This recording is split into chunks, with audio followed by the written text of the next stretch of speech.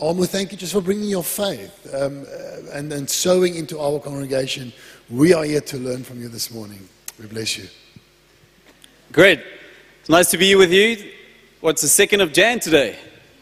In Armand is not a bad place to be. Who of you still need to go back up north? Or to Somerset West? Some of my family are there. My brother and some recently married couples saw over there. Who of you have been recently married? Just quickly raise. There we go. Don't be shy. It's a good thing to get married. Okay, great. So I'm excited about what God wants to do in 2022. I'm really excited. I hope all of you are excited. While I was praying here, I felt like some of you are already tired. It's not even in the beginning of the year, you're already tired. Because the reason why we get tired, and we need to laugh about this, is because we put all the pressure on ourselves to perform. We think, okay, this is expected of me, this is my responsibility, whether it's business, dad, husband, newlywed, finances, and I need to perform, else I'm not going to make it. Who of you feel like this? Every now and then I also do feel like that. But we need to start right, and we need to start unwind and unburden ourselves before the Lord so that we can actually do what God has called us to do. Because if you're stressed, if you're overwhelmed, you're not a good worker. And there's a lot of work to be done in 2022. God wants to advance His kingdom. He's always taking us from glory to glory. 2 Corinthians 3, it speaks of from glory to glory. It's never from glory back to 2022, or 2020, back to COVID. No, He's always moving. And even the last season, I think this was the most amazing season for the church. Because people started asking the right questions. Who of you had good conversations with people about death? With people about eternity? With people about, okay, what's going to happen? If I maybe die of COVID, what's going to happen to me? I think as a pastor, this has both been the worst and the best time. Because you see the suffering of people, you see the fear, the anxiety, but also you get to spend time with people answering the deep questions. And then obviously there were distractions also. So some people are very anti-vaccine. Some people are very much for the vaccine. Some people say if you don't take the vaccine, you're stupid. Some people say, hey, you need to listen to science. Other people say, hey, what about the mark of the beast? And all of that, by the way, was a big distraction this year. Last year, not this year. Hopefully it's not going to be one this year. And I'm not saying you need to not delve into those topics, those controversial topics, and study science, study whatever God has given you. But I saw in our congregation that it became such a controversial topic that it kept us from really what God wanted to do. Because people wanted to talk about, hey, are you for the vaccine or not? Are you against the vaccine? Rather than, hey, how are you doing? What is God doing in your life? Can we maybe stop talking about what this scientist said or that YouTube clip said? Let's talk about the Word. Let's talk about our mission, our purpose here on earth. Let's talk about our friends that are suffering. Hey, how can we reach out to the people around us?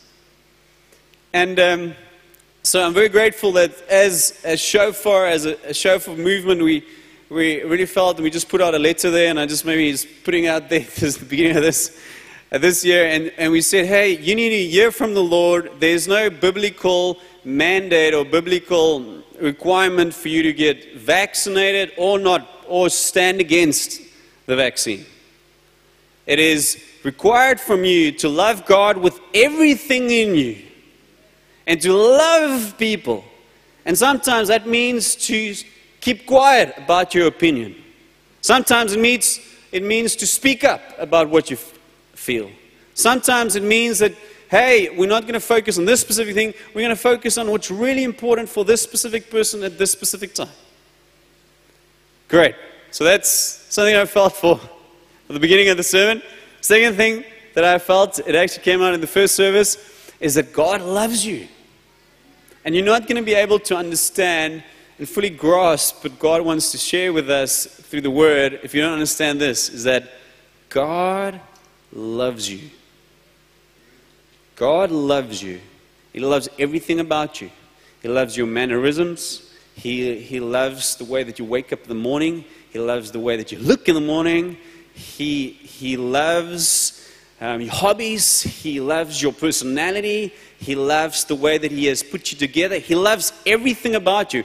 And His desire is to be with you. He loves you. He loves you. He loves you. And we know the extent of His love is portrayed by Jesus, His Son, dying on a cross, giving everything so that we can experience that love. Not only in a coochie, romantic way, but actually experience it tangibly, both in our emotions, but also in our identity and also in our purpose. To know that God loves us. He backs us. I remember sitting as a young pastor, sitting next to the Eerste Rivier there in Stellenbosch, just asking the Lord for revelation, because I've been reading a lot of books, and all these great pastors, they have revelations. Revelations about the end time, revelations about what the Holy Spirit's doing, revelations about the prophetic significance of the season we're in. And the only thing that I heard the Lord saying was, I love you, Amo. I love you. I love you. And to me, it felt like He just repeated that. And from that day onwards, it's almost like a daily thing. I love you. Hey God, I don't know what to do. I love you. God, no, I need some strategy here. I love you, Amo. I love you. I love you. Because if you don't understand that there's a God in heaven that's running after you. You know the story of the prodigal son. The prodigal son, he came walking back. The father ran towards him, overwhelmed him, embraced him, said, I love you. And hey, you messed up everything, but let's throw a party. Let's celebrate who you are. That is who God is. Some of you are waiting for other people to celebrate you. And you're going into this year and you're like, hey, Lord, if my husband just once recognize what I'm doing for him, if my husband just once tell me again that he loves me like he used to say when we were younger, then I'll feel better. God says, hey, that's good if your husband does that. Husbands, if you don't do that every day, you are missing the point. By the way, that's the definition of sin in the New Testament. You're missing the point. You need to love your wife. And you need to tell her that you love her. And God's saying, hey, I love you. I love you. I love you. You know what? If you can see that they are loved, it's also easy for other people to love them. All of us, we need and we really desire a relationship. But if you find your love in the Lord, if you find that those words and you realize what God says about you and how much He loves you, you also have good relationships with other people. Because you're not dependent on them to give you affirmation. You're not dependent on them to tell them, hey, you know what, your hairstyle looks great. Hey, you're actually doing well. You're not dependent on people. You're actually in a place, in a position where you can give. And that's, by the way, where we're going now with this sermon. Is that God is wanting us to do something. He's calling out for intercessors. If you know what the word intercession means. I didn't know until I went to Stellenbosch, and I was privileged enough to be part of a great church called Shofar, Stellenbosch. And then they would tell us, hey, you know what? You need to get the whole Stellenbosch saved. Every first year, every second year, every third year, every professor, all of them need to get saved. But where we're going to start is, we're going to do intercession. What's intercession? I've never heard that word. No, intercession is we get together on a Friday morning and we pray and we trust the Lord that He will help us to reach out to the people that are unsaved. And we're praying for our friends by name, we're praying for our lecturers by name, and we're trusting the Holy Spirit will be there with Himself and convict them of where they're at so they will come to Jesus. And it was quite intense prayer. We're like, Lord, we need our families to get saved. We need our friends to get saved. And sort of that's a great definition of intercession. And if you haven't been part of that, you've also missed the point. Where you're together with other people, you're like, hey, let's do something fun tonight.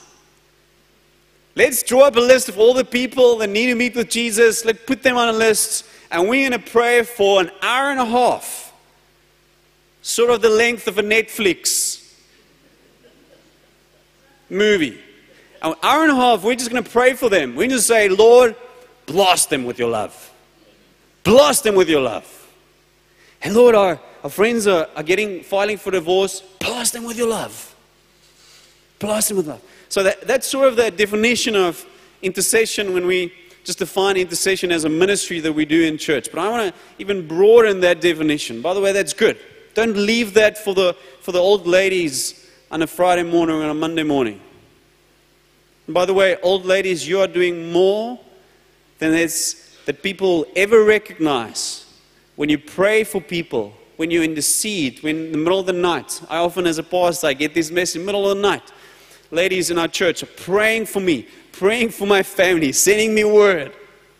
Thank you, Jesus, that I'm backed by the real mature Christians in our congregation. Let's make it a ministry for everybody. It's not a gift to the Holy Spirit. Intercession is not a gift to the Holy Spirit. Prayer is not a gift to the Holy Spirit. It's something that we're all called to do. And hopefully you'll see that now. So we know from Scripture that God is looking for intercessors. Because what happened in the Garden of Adam and Eve, the garden, Adam and Eve sinned, so they gave up their right to rule and reign on this earth. They messed up. And because we are descendants, we're from their seed, we also we're living in this messed up world. It's messed up. Because our ancestors, Adam and Eve, they have given up their right to rule and reign. They have given up their right to, with the Lord, co-labor and advance or build the earth as God wanted it to be in the beginning. So through the Scriptures, through the Old Testament, the New Testament, and still today, God's looking for a specific kind of person. And we see that being embodied in Jesus. We see that in Isaiah 59:16, it speaks of God, and it says, God, saw that there was no man and wondered that there was no one to intercede. Ezekiel 22:30, I searched for a man among them who would build up a wall and stand in the gap before me for the land, so that I would not destroy it, but I found no one. I had a friend who said that's the saddest scripture in all of Scripture. But I found no one. So, something was messed up by human beings, then we know that Jesus embodied that, the intercessor. And he came and he stood in the gap. And he said, hey, I'm going to be fully man, I'm going to be fully God, and I'm going to suffer on their behalf, and I'll pay the penalty of sin on the cross so that they will have access again to the Father's love, to everything that is in the heavens, so that they can advance God's kingdom. So Jesus is the ultimate intercessor. So God's putting it out there. There's a vacancy. He's saying, hey, I need more intercessors. I need people like Jesus. They will stand in the gap. And for me, a beautiful picture of that is Aaron in time of Korah's rebellion. So they were rebelling against the leadership of Israel in Numbers 16. And first Korah and his friends, they were swallowed up by the earth. And then, as if the Israelites didn't get the message, the next day, many of them again come to Moses and to Aaron saying, hey, no, we still want to complain. And then we catch the story where Moses sends Aaron to go and get incense from the holy place to make atonement for them. So Aaron did as Moses said and ran into the midst of the assembly. The plague had already started. Because of their complaining, there was a plague that came upon them. But Aaron offered the incense and made atonement for them. He stood between the living and the dead, and the plague stopped. So this is what Jesus did. He stood between the living and the dead. All of us were on our way to hell, on our way to the place where there's no godly presence. And then Jesus came and he stood between the living and the dead, and he made atonement for us. So through Jesus, we have access to this place in the Father's heart to this place that we call the kingdom, to the place that we refer to as heaven.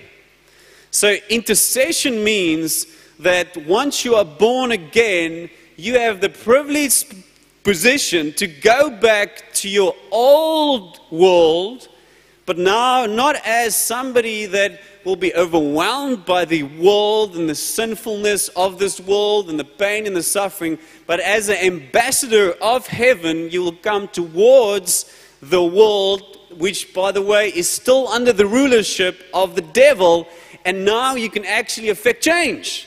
Because you're not coming there in your own performance. You're not coming there in your own identity. You're coming there in a new identity. And that identity is the identity of a son of God as an ambassador. So everything that the God has and that's represented by this idea of heaven and the kingdom is now accessible to you. So you can stand between the living and the dead. So there's just a diagram that I want to put up there, and I want you to, in a way, screen grab this in the memory of your mind. So once you get saved, you are placed into heaven. And the fullness of God's reality is now becoming part of you. The Holy Spirit dwells in you. John 14 talks of God wanting to make a home with us. That's His desire, to be in us. So now you're not living from earth, not overwhelmed by your emotions, not overwhelmed by a financial situation. You're not living from a place of where you're lower than low because everything has gone wrong in your life. No, you're living from a place of heaven. That is the highest reality in your life. So what's happening is you now know that you're loved. You now know that God is for you. You now know that you have authority. And then God sends you back to earth. And by the way, if you want to put it that correctly, it's just difficult to put it as a diagram in this form, is that heaven is now here. Wherever people have access to the Lord in relationship through the born-again experience, that is where heaven is. I can walk into a ritual that of a bunch of Satanists, and I can bring heaven into that place. Why? Because I'm coming from the higher reality. I'm coming from heaven, and I have heaven in me. And then you can affect change because you're not under the rulership of Satan anymore. You're under the rulership of the Lord. And that is intercession. Just say, wow, I have something to give to this world. I can step into that difficult family relationship and I have something to give. Not out of myself, but because I'm from heaven. I can step into that business. I can see the opportunity to change the world. Why? Because I come from heaven. We're not from this world, but we're in this world. So I want to share with you just 3 things that's part of the intercessor's job description. One is, and it's a beautiful picture that actually, in that metaphor that Aaron, where did he go first? Moses is like, okay, we have a problem. And all of you, I think, can identify a couple of problems in your surrounding. Say, Aaron, we have a problem. Where do we go first? We go to the holy place, which represents the presence of God. So the first thing, and the first job description, and the first thing that you need to be serious about is to start soaking up the atmosphere of heaven. Else you will have no authority. Else you will have no ability to affect change in your surroundings. You'll just be changed by your surroundings. And we see a lot of Christians that's what happens to a lot of Christians. We just so blasted by the undercurrent of our culture and what's happening in the world that we cannot be properly Christian. And properly Christian means to be like Jesus. And often that means in a contrary spirit, in a different spirit than what the world is busy just engaging with. So you soak up heaven, and there are 3 things that's important. You understand Jesus' atonement. So atonement is just a big word that speaks of everything that Jesus died for. And your mind and your heart needs to agree with that truth. If I asked you, what did Jesus die for? You would say, He died for my sins. Most of you believe that, if you're a Christian. But often people will say, hey, I agree with that in my mind, but I don't necessarily feel it in my heart. Because I messed up while I was in that marriage. I still have shame because of sexual things that I've done.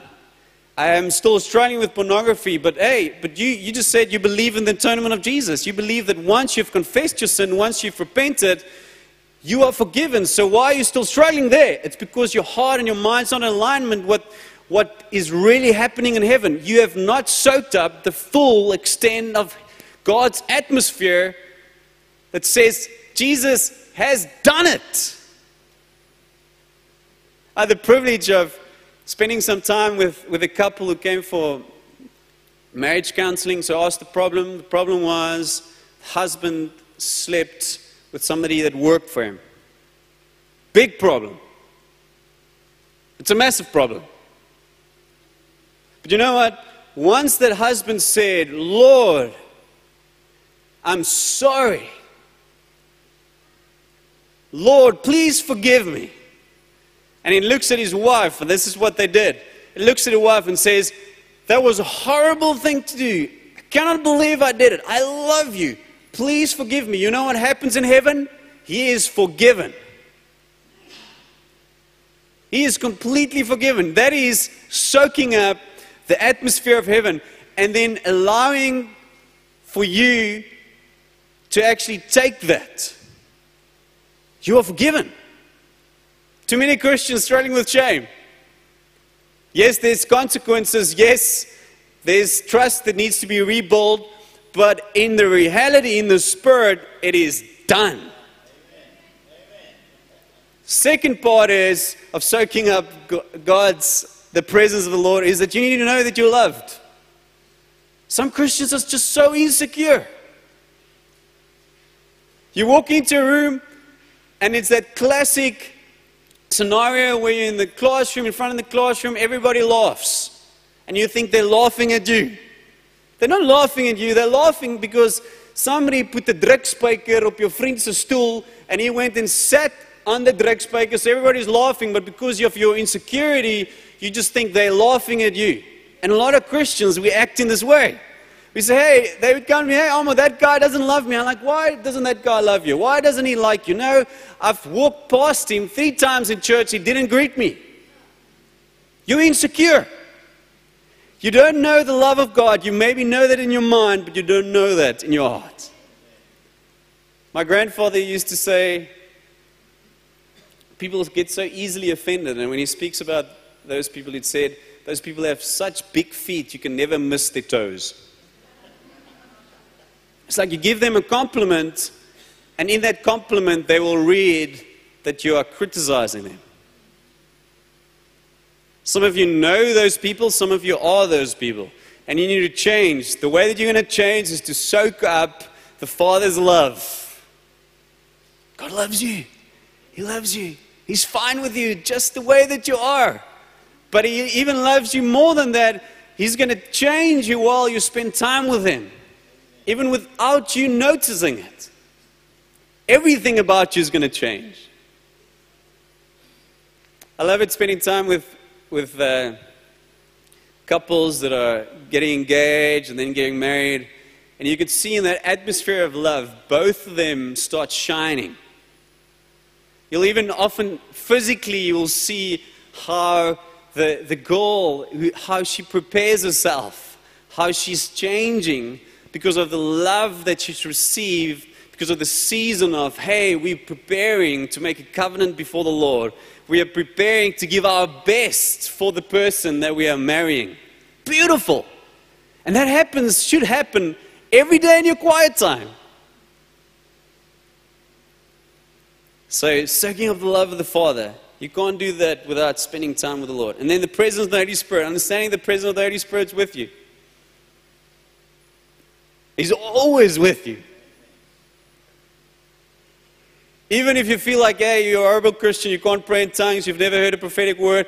If you know that you are born again, you have the presence of the Lord with you, and God wants to do immeasurably more than what you can think or ask for through you. Through you, yes, you heard right. Through you.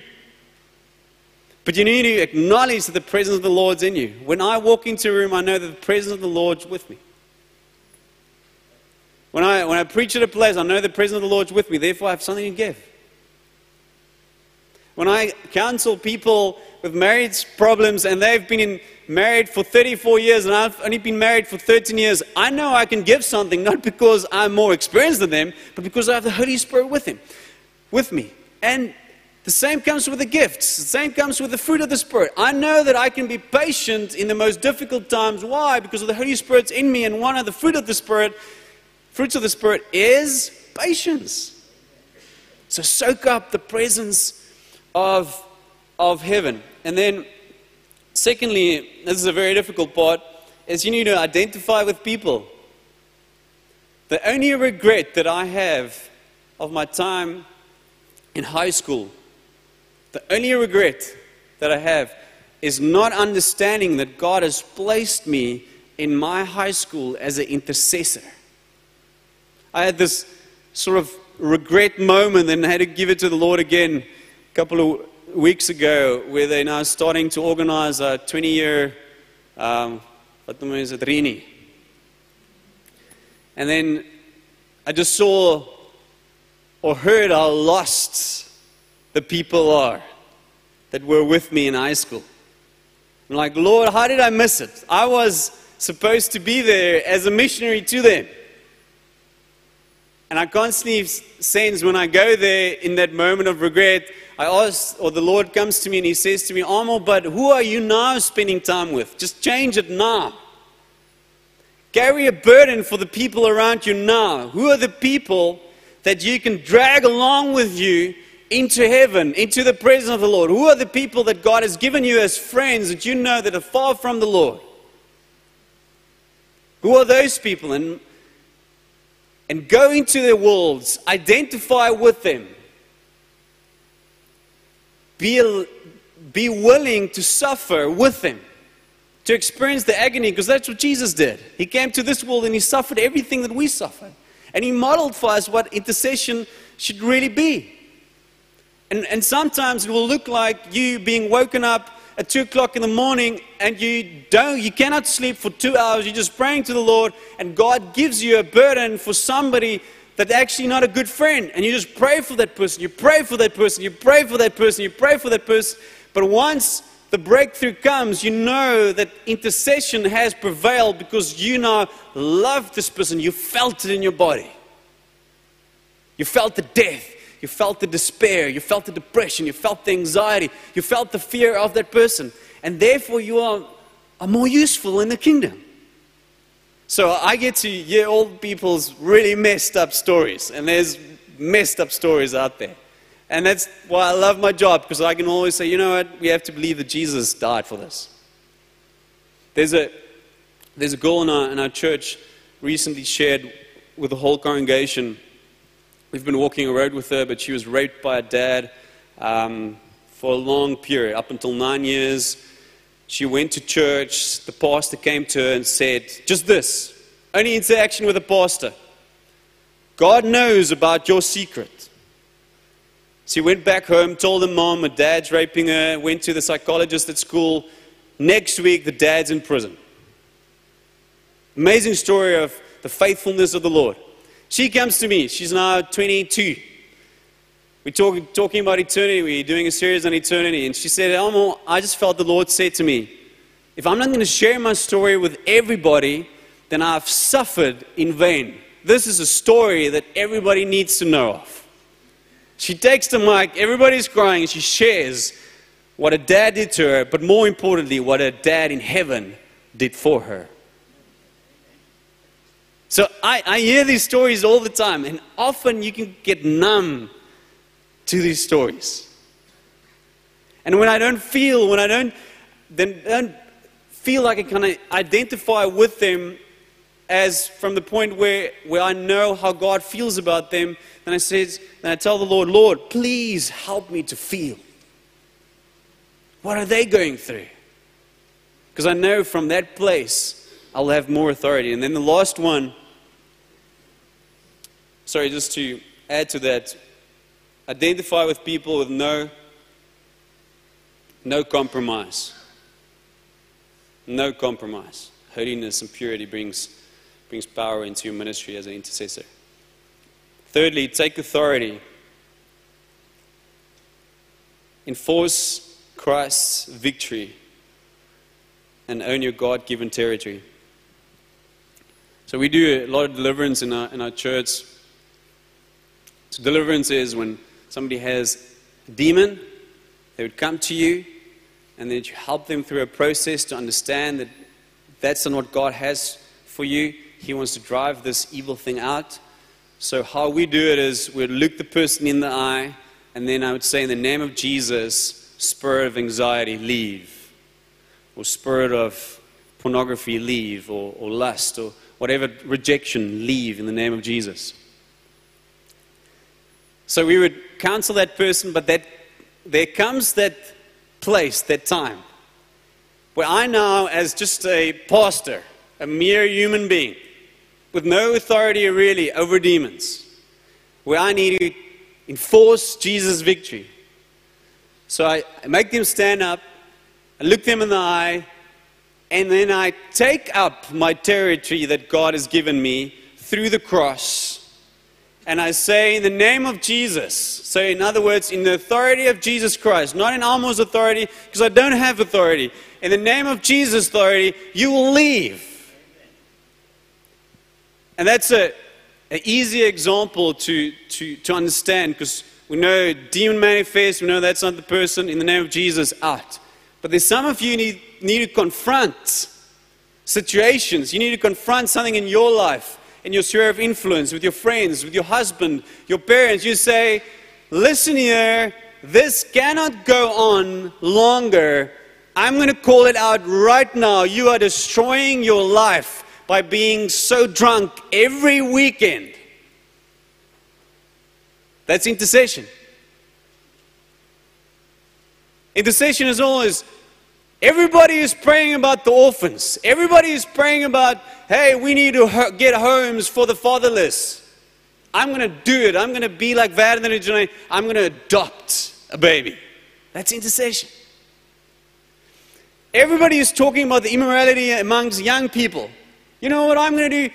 I'm going to confront young people. The moment that they are getting into a relationship, I'm going to start walking a road with them. Not trying to be better knowing than him, but I'm going to walk a road with him. I'm going to take them in my house. I'm going to teach them the principles of relationships. And I'm going to make sure that we're going to marry thousands of young people that's going to stand at the altar, and they're going to be pure, undefiled virgins.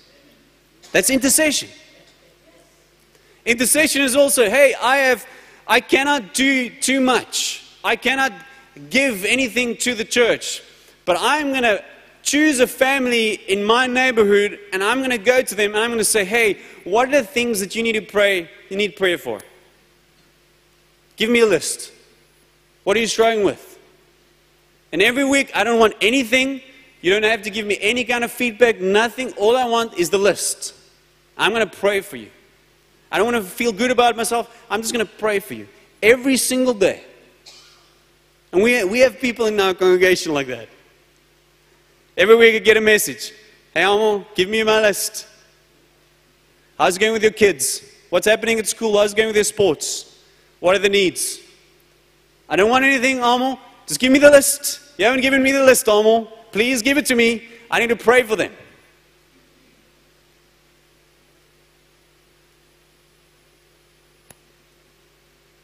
So God's asking of us to be intercessors. So let's stand.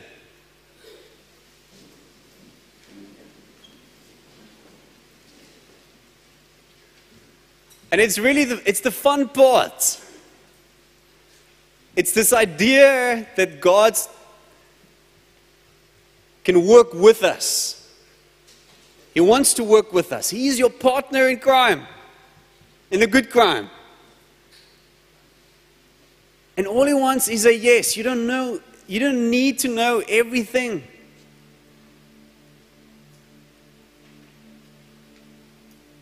I told the story in the first service also. My children, they are great intercessors. I don't know the scriptures that well. I don't even think they know what the term intercession means, but they are great intercessors. So we send them, my wife and I, we send them into the school. They are missionaries. And they represent not only the Kennedy name, they also represent God of heaven. And then every now and then you get feedback. You're like, thank you, Jesus. So one son's teacher is also a Christian, and they do worship every morning in class. Normal, it's an old Model C, normal provincial school. And on his report with the emblem of the Western Cape Education Department, it said there where they can add some extra detail about what your son is doing, how well he's behaving. It said, Nicholas is a good boy who loves to worship the Lord. Thank you, Jesus. The other day, Nicholas came back and he said, Dad, something great happened in the class. We were worshiping, and one of my friends in class, a girl, she just started crying. And the teacher explained to the whole class and said, hey, she's just encountering God's love.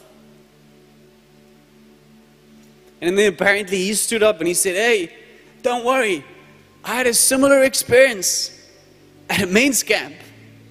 What happened in the men's camp? He was playing at the back, and we're doing a session. And at the end, I called him and said, hey, Nicholas, let's go and get a prayer from the holy people up front. So I dragged him along, and we stood there, and Pete prayed for him, and he started crying. He wouldn't stop crying for 30 minutes.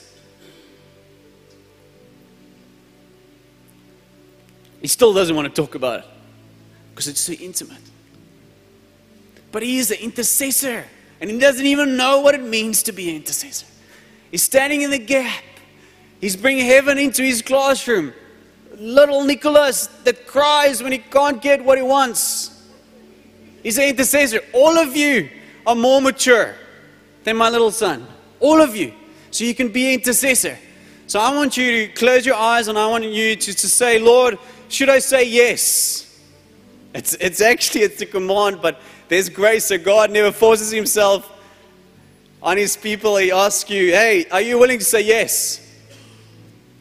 And then are you willing to also pay the sacrifice of suffering the agony, of understanding sometimes you want to go away for a weekend, but you know you need to spend time with your friend and to hear that there's issues again, and you need to stand in the gap again, but you just want to be in a comfortable place.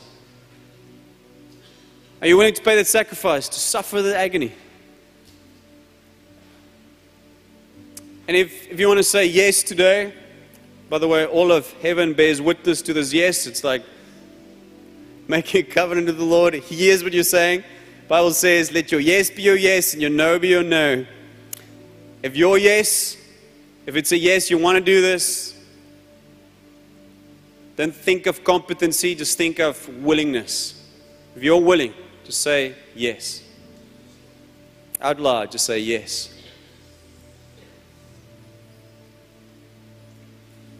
Thank you, Jesus, for these many yeses. Now I want you to go to your friends in your mind, to your family, the people that God has called you to, the people in your sphere of influence, your classmates, your business partners that do not know Jesus. See their faces in front of you. And ask the Lord, Lord, I want you to give me a heart for these people. What is your heart for these people?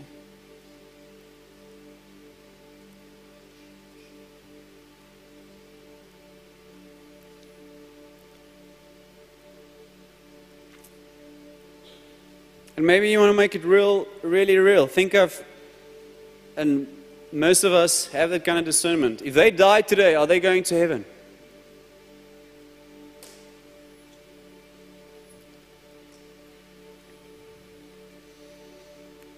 The way that they're doing life now, will they be good parents? Will their kids one day say, yes, that friend of mine was a great dad? If not, then you need to start praying. You need to start interceding. You need to start maybe even confronting. Say, hey, stop that. Stop what you're doing. Not because I want to judge you, because I love you. Listen to me. I love you. I'm reading Sia Kulise's autobiography. And I'm going to end off with this. I know I'm making a stand for a very long time now. And he was Babalas on a Sunday morning. Already married, so his wife says, today, you're going to come to church with me. How's that for taking up your authority, being an intercessor? Today, in this drunken state, you're going to come with me to church. So they went to Hillsong in Cape Town, and there was a sign up saying, baptisms today. And he got baptized on that day. He still faltered for a couple of years, for 2 years or so, and then he was introduced to a mentor, and the mentor said to him, hey, Sia, you're going to strip clubs, you're drinking with the boys, you're flirting with other women. On Instagram it says that you're a Christian, but you're not a Christian. Intercession. And he stopped. And then the story goes on, and how his wife prayed for him to be ready for the World Cup, and how his wife said to him, hey, let's cancel November before the World Cup, because everybody is going to want to have a piece of you in that November in 2019, because you're going to win the World Cup, because that's what God wants to do in your life, to give you a platform so that you can be an intercessor for the nation.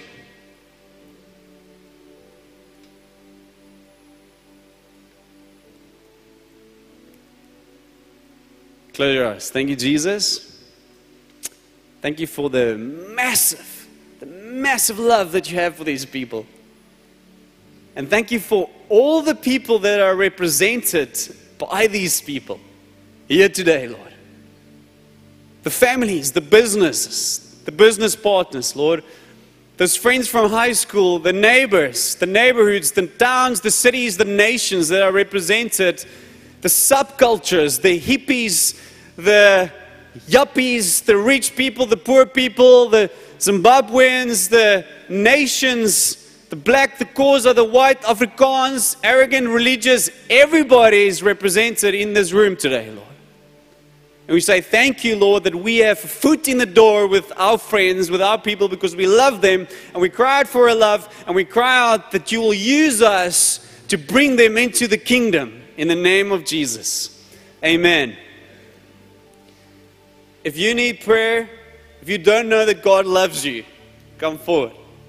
If you need prayer, if you need the power, the endowment of heaven to actually go and be an intercessor, also come forward. We would love to pray for you. And for any other kind of need, we are just standing in the gap. We're just intercessors. And we know that when we speak, we are enforcing heaven's culture, what's true in heaven, and it will happen. Because that's how Jesus operates. That's what He wants. Amen.